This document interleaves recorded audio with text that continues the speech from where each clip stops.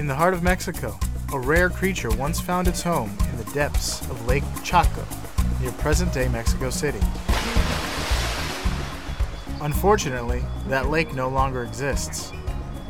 With its home drained to make room for the expanding metropolis, this unique amphibian has been forced into canals and streams infested by invasive predators like the Asian carp and African tilapia.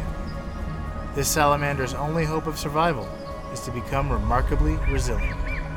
But that's just what you expect on Life, Death, and Taxonomy.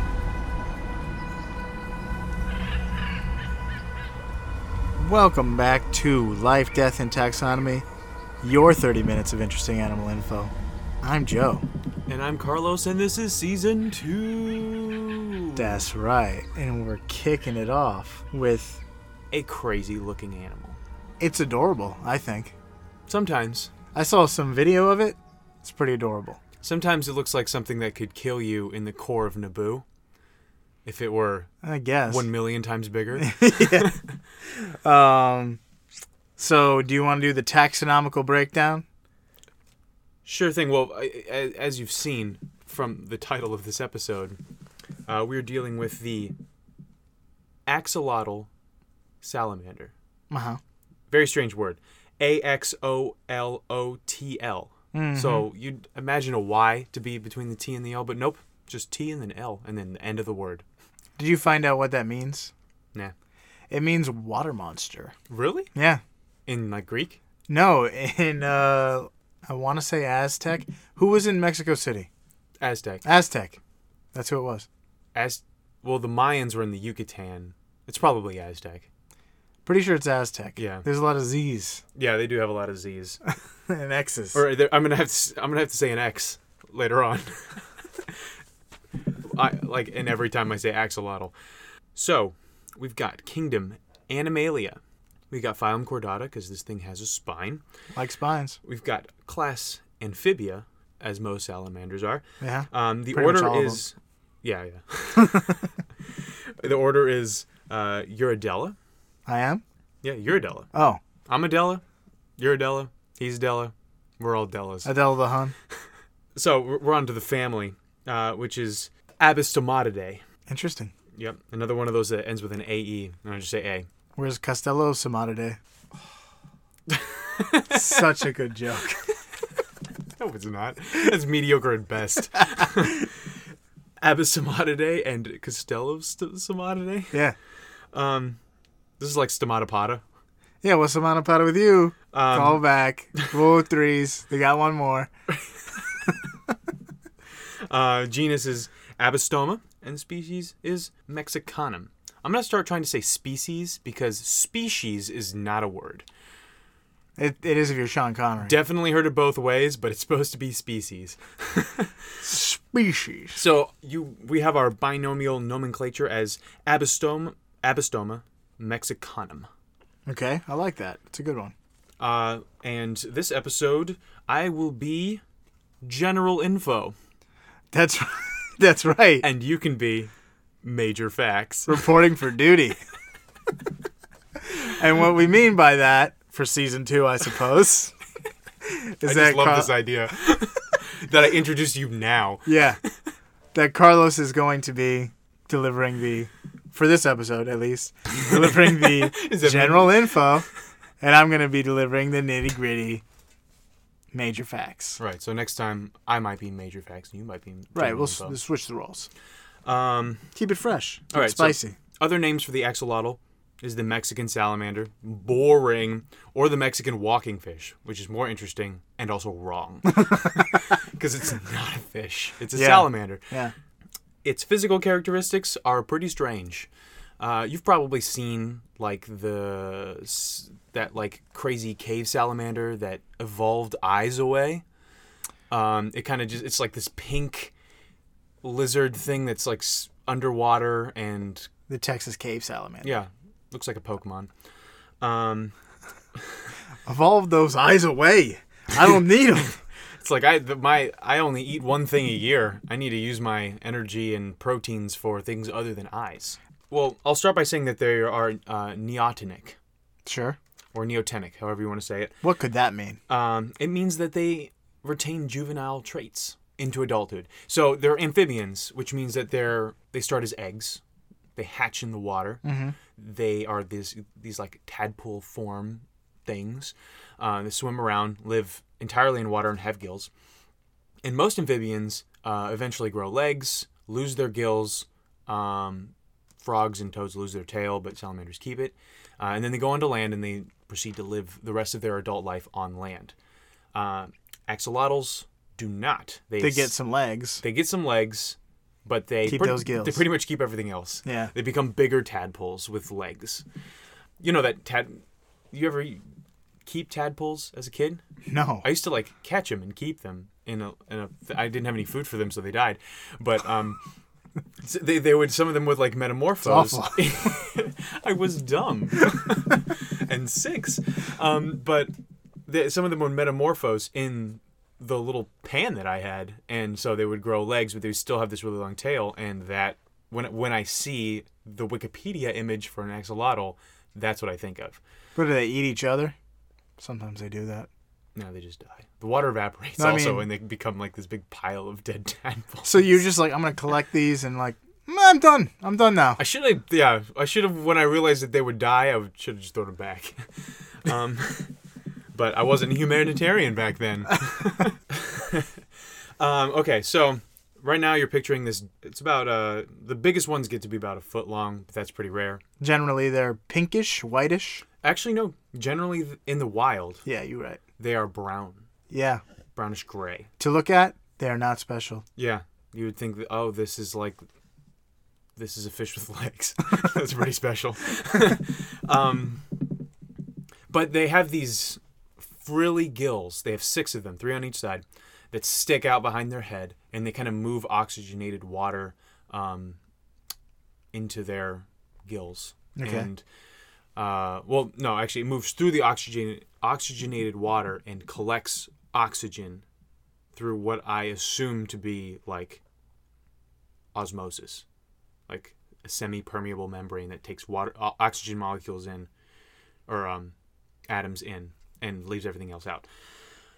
But don't quote me on that.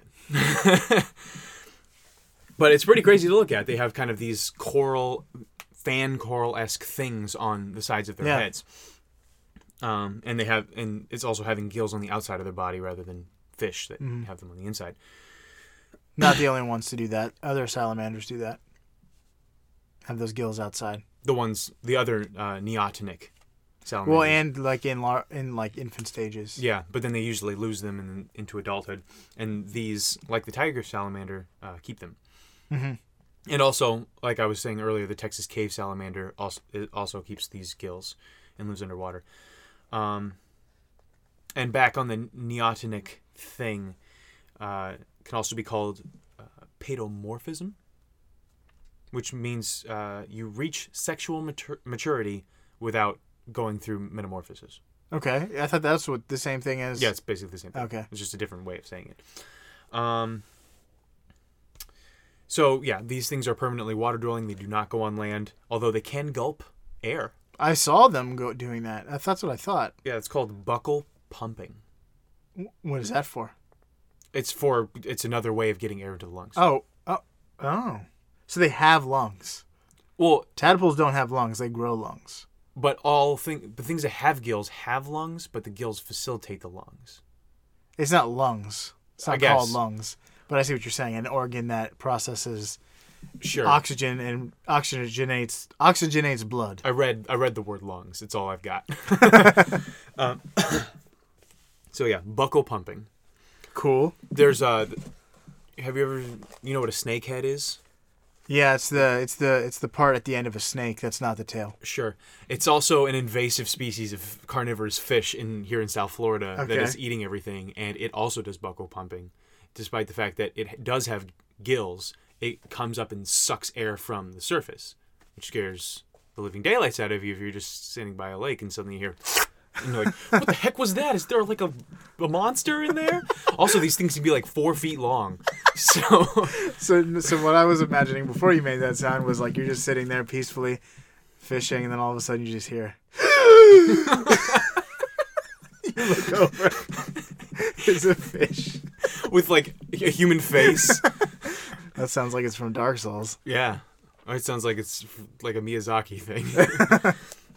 Anyway, so for the most part, axolotls are brown, but there aren't a lot of them in the wild. So most of our observation of them has been in captivity.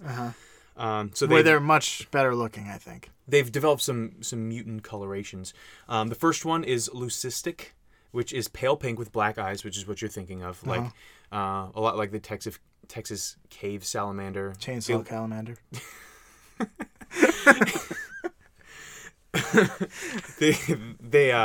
They look albino. Yeah. Even though that's not the albino one. The albino one is gold with gold eyes. What? Isn't that crazy? I must see a photo. Look it up. So it's leucistic, which is pale pink with black eyes. And then you have albino, which is gold with gold eyes. The next one is axanthic, which is gray with black eyes, which I think is a little bit more like the wild version. And then you have melanoid, which is all black. Black. I've seen the black one. I thought the black ones were in the wild, too. Maybe. But the mutant colorations are supposed to be the ones that developed in captivity. There's one other thing about their, morphology that I think is notable. Is they've got this big old cheesy grin. And it's great. Hashtag critter smiles. They're very photogenic. Yeah. Like that one gecko with the lovely eyes. You ever see the photogenic gecko? No. You got to look that up after this. Okay, everyone. There's going to be a lot of people that have some Googling to do after this podcast. If you're in the car, don't Google this. Yeah. It's not until worth you reach your destination.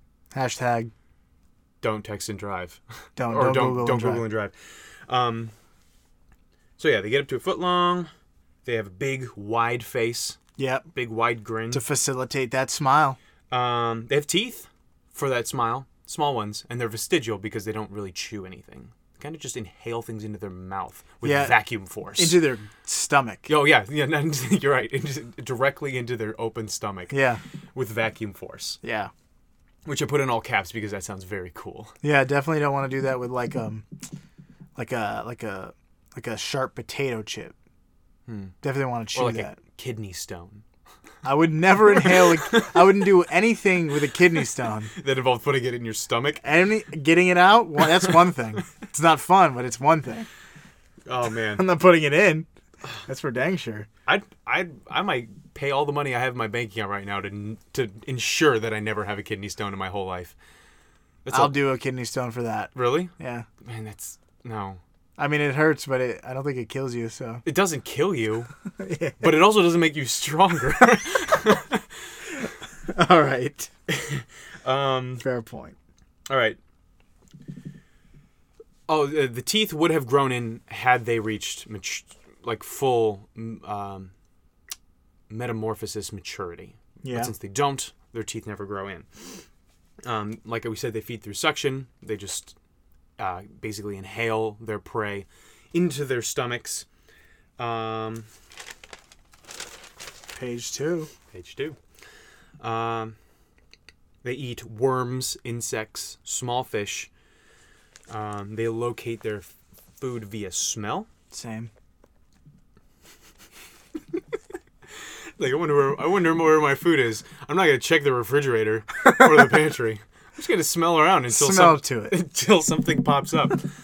Inhale that right in my stomach. So here's another aspect of their biology. They are poikilotherms, which basically means cold-blooded. Not necessarily, but it just means their temperature varies. Okay. So you and I, our temperature stays the same unless we're sick or dying. But for these animals, they function in a wide range of temperatures. So I saw a graph. The poikilotherms can function they don't have a very high energy output ever, but they can function over a wide range of temperatures, where warm-blooded animals can have a very high energy output, but they can only function over a very small range. So it's like you've got between 95 degrees and 105 degrees for a warm-blooded animal or something like that, where a poikilotherm can be like I don't know, a much bigger range than that. So in cold temperatures, their metabolism slows considerably so that they can survive winters and stuff like that. And the only animal that's not cold-blooded that they think is a poikilotherm is the naked mole rat, the only mammal. Really? Mm-hmm.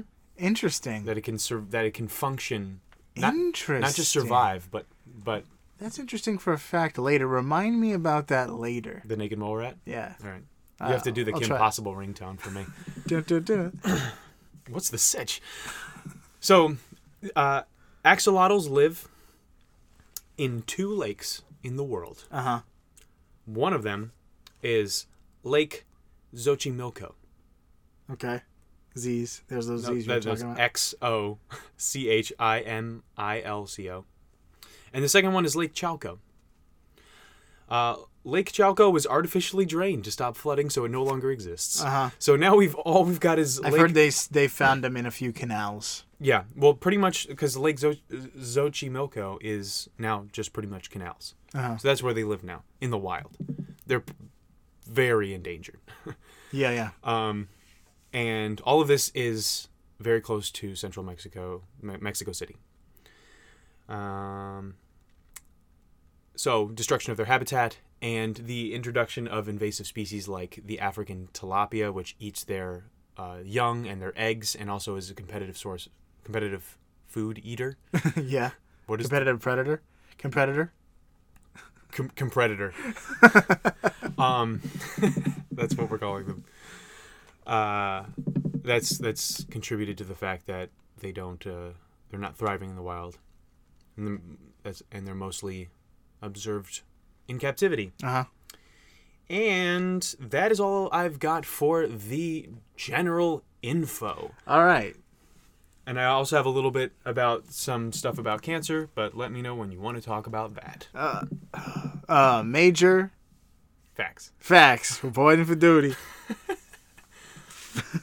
All right. So there's some hope that in captivity they're not going away, because there's a lot of reasons to study these guys.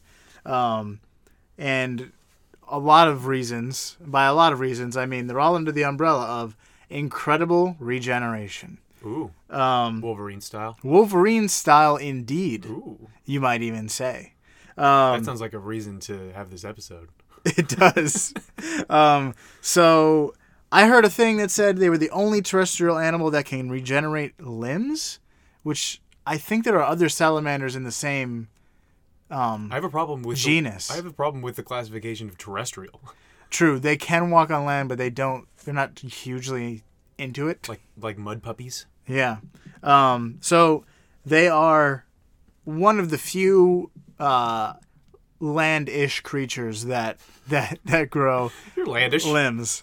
Landish Calrissian. All right. Calrissian. So their arms can regenerate from any point. Limbs can regenerate from at any point. Like cut them off at the wrist, you can grow a hand. Cut them off like above the elbow, your entire arm goes. Or if you're an axolotl. Okay, right. Whereas like if a lizard, if they lose a tail at a certain point, they can't grow it back. It has this detach point. So right. if something grabs it, it detaches. Mm-hmm. But it grows back from that point. So they can regenerate the front portion of their brain called the telecephalon. There we go. Yeah, so a chunk of their brain, it's not super vital, but it's a chunk of their brain that they can regrow. By wishing hard enough? By wishing hard enough. Because it's not the wish part of their brain. If they lost the wish part of their brain, then nothing happens. What's the story? Wishbone. Speaking of bones, do they have bones or cartilage? They have bones. And they regenerate those too? Oh, sure they do. Oh, wow. And speaking of bones, they can I was speaking of bones. Regrow crushed or severed spinal cords in 3 weeks. You cut that spinal cord, it reattaches. I don't want to know how they figured that out. There's some weird stuff they're doing to those guys. Yeah. They can regrow their testes. Okay. That's good. Yeah. Pretty not very common. No, neither is regrowing your spine. Fair point. Excellent point. Because normally things that regenerate like this don't have spines at all, like starfish. True. So they can regrow like ventricles of the heart, portions of the heart. That takes about 30 days. So it takes them longer to regenerate ventricles than it does to regenerate a spinal column, which you said was 3 weeks. Yeah. 21 days for a spinal column. Yeah. That's the shipping period. Yeah. Absolutely. You want a spinal column? This is going to take 21 days. It's going to come in one of those coolers. You put it right in. If you need a ventricle, that's going to take me a full month. We're backed up on ventricles, man. We're backed up. The regenerative cells said to the axolotl. So they can also accept transplanted eyes. They're not axolotl. Stop it. They're axolotl. Don't trample over that incredible fact with that terrible How did I pun. think of this before we even sat down?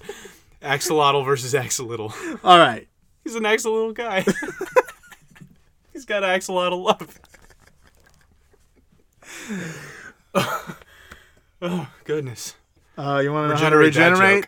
Ask this little guy. No, all right, here we go. done. Here we go. They can accept transplanted eyes. Did you hear me say that? Do you realize how complicated eyeballs are? Just pop one of those boys in, and it's good to go. So they take an eyeball from one axolotl. Yep. And then they put it into another one. Yep.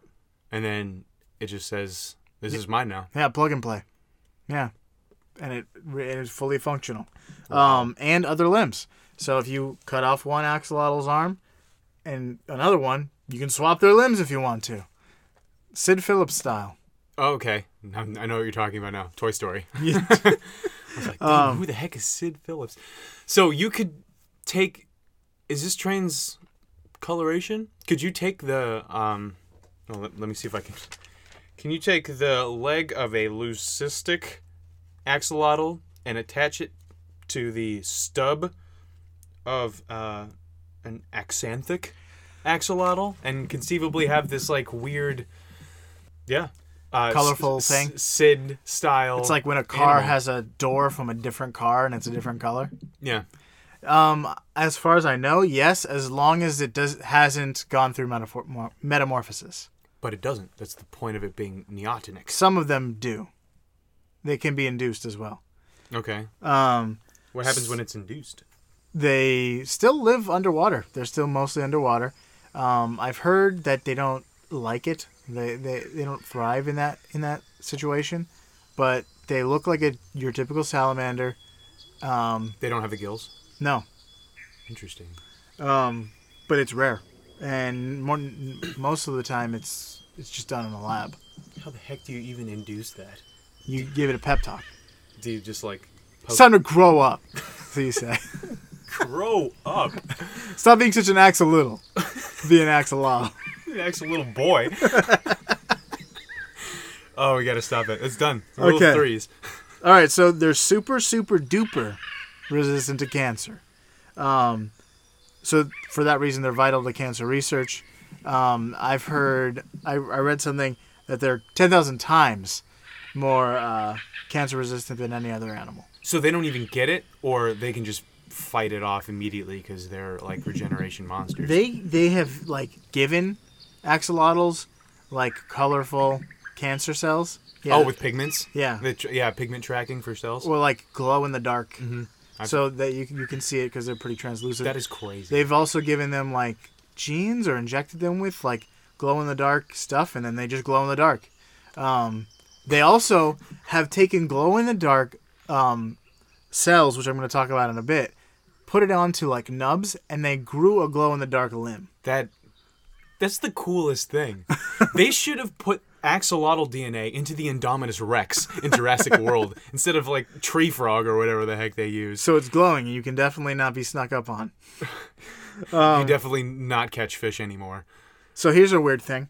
A wounded limb can sometimes grow a second limb. So instead of just regenerating the wound, it'll grow 2. So you'll have 2 on one side.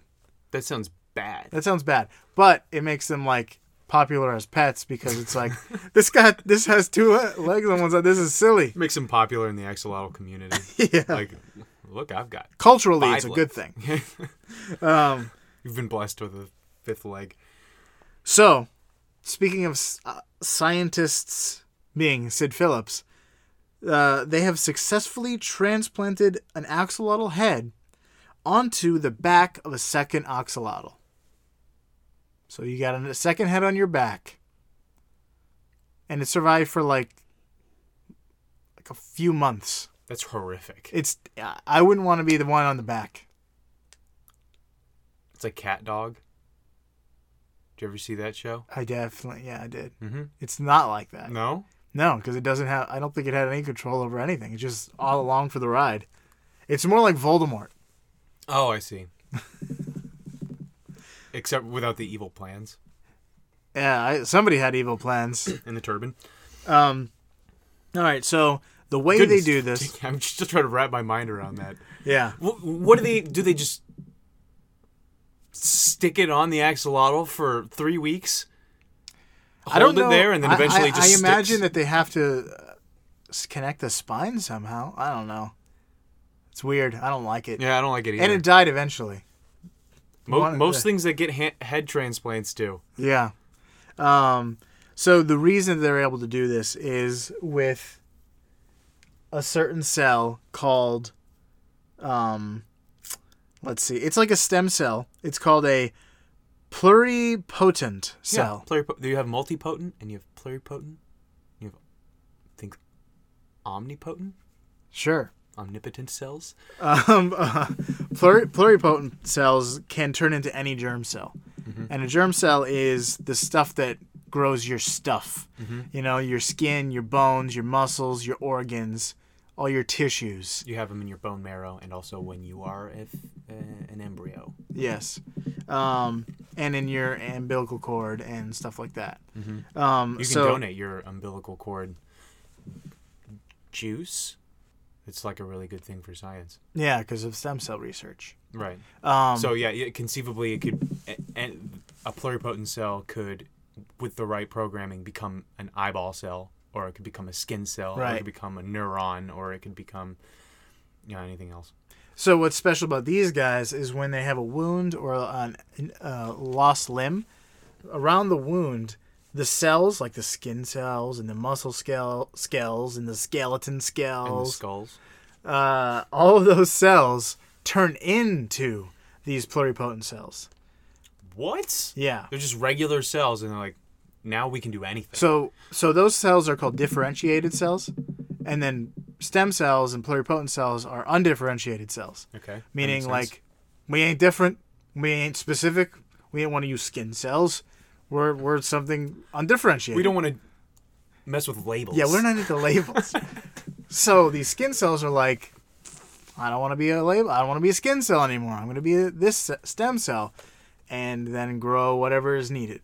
So instead of like a human, when we get a burn or a limb chopped off, if you can, it just covers in a layer of skin. Protects that area. It closes off the wound. Mm-hmm. These guys, they don't have that. They don't scar at all. There's no scarring. It's just regrowth. Oh, and the other thing that's super cancer resistant, there's 2 other things. One of them is an elephant, and one of them, yeah, one of them is a naked mole rat. Ah, so I didn't have to remind you. Yeah, I remembered. Okay, an elephant. Yeah, you could irradiate an elephant. Should you be some sort of monster, and it wouldn't. I mean, it would not conceivably get cancer. It's resistant. I don't know if it's impossible for them to get cancer. It could eat all the Splenda and still not get cancer. There's a lot of evidence suggesting that you can too. I was trying to think of anything else, like hot dogs. I don't know. Oreo cookies.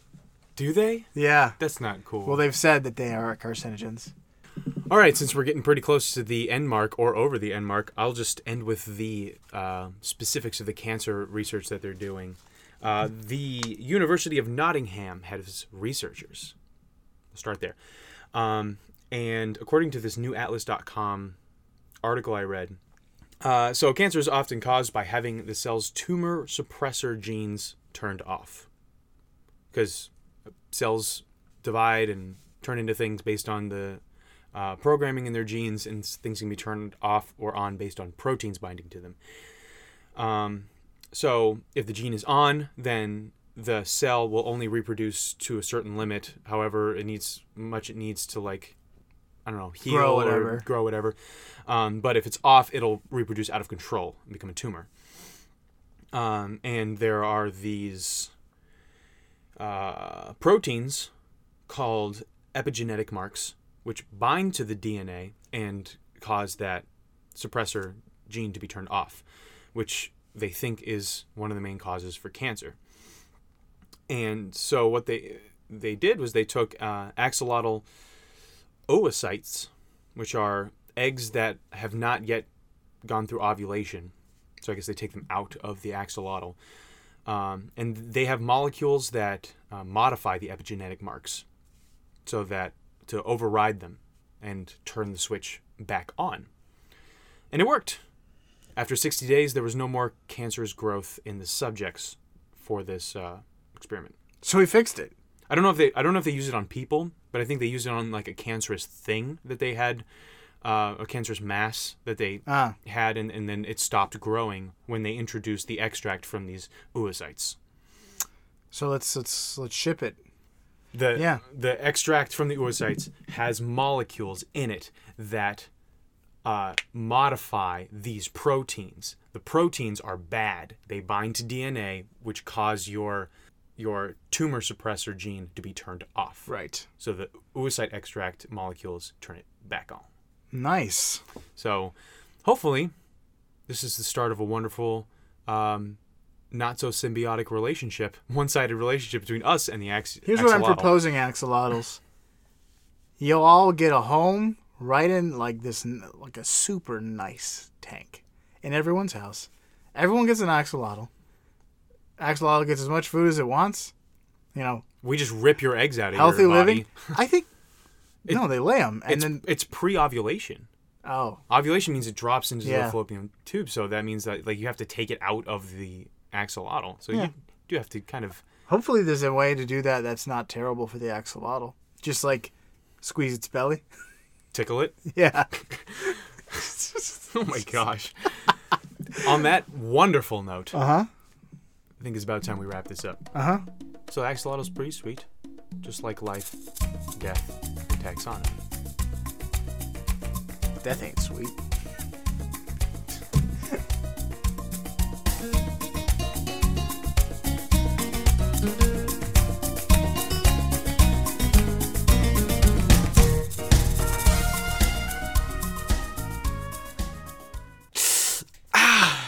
I think that snake just bit me.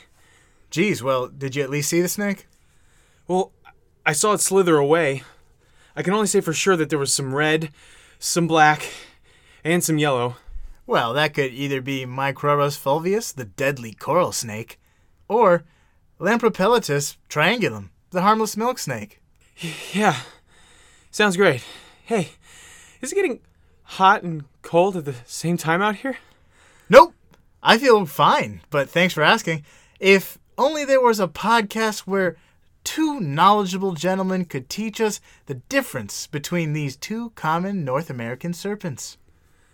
I think I'm gonna lie down. Oh, that's right. You can listen to Life, Death, and Taxonomy to get the facts you need when you need them.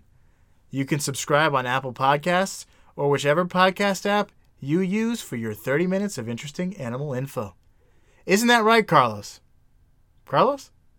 Well, my guess is that this is a classic case of deadly coral snake venom. Well, I radio in a chopper. You be sure to subscribe to the show and leave a review while you're at it.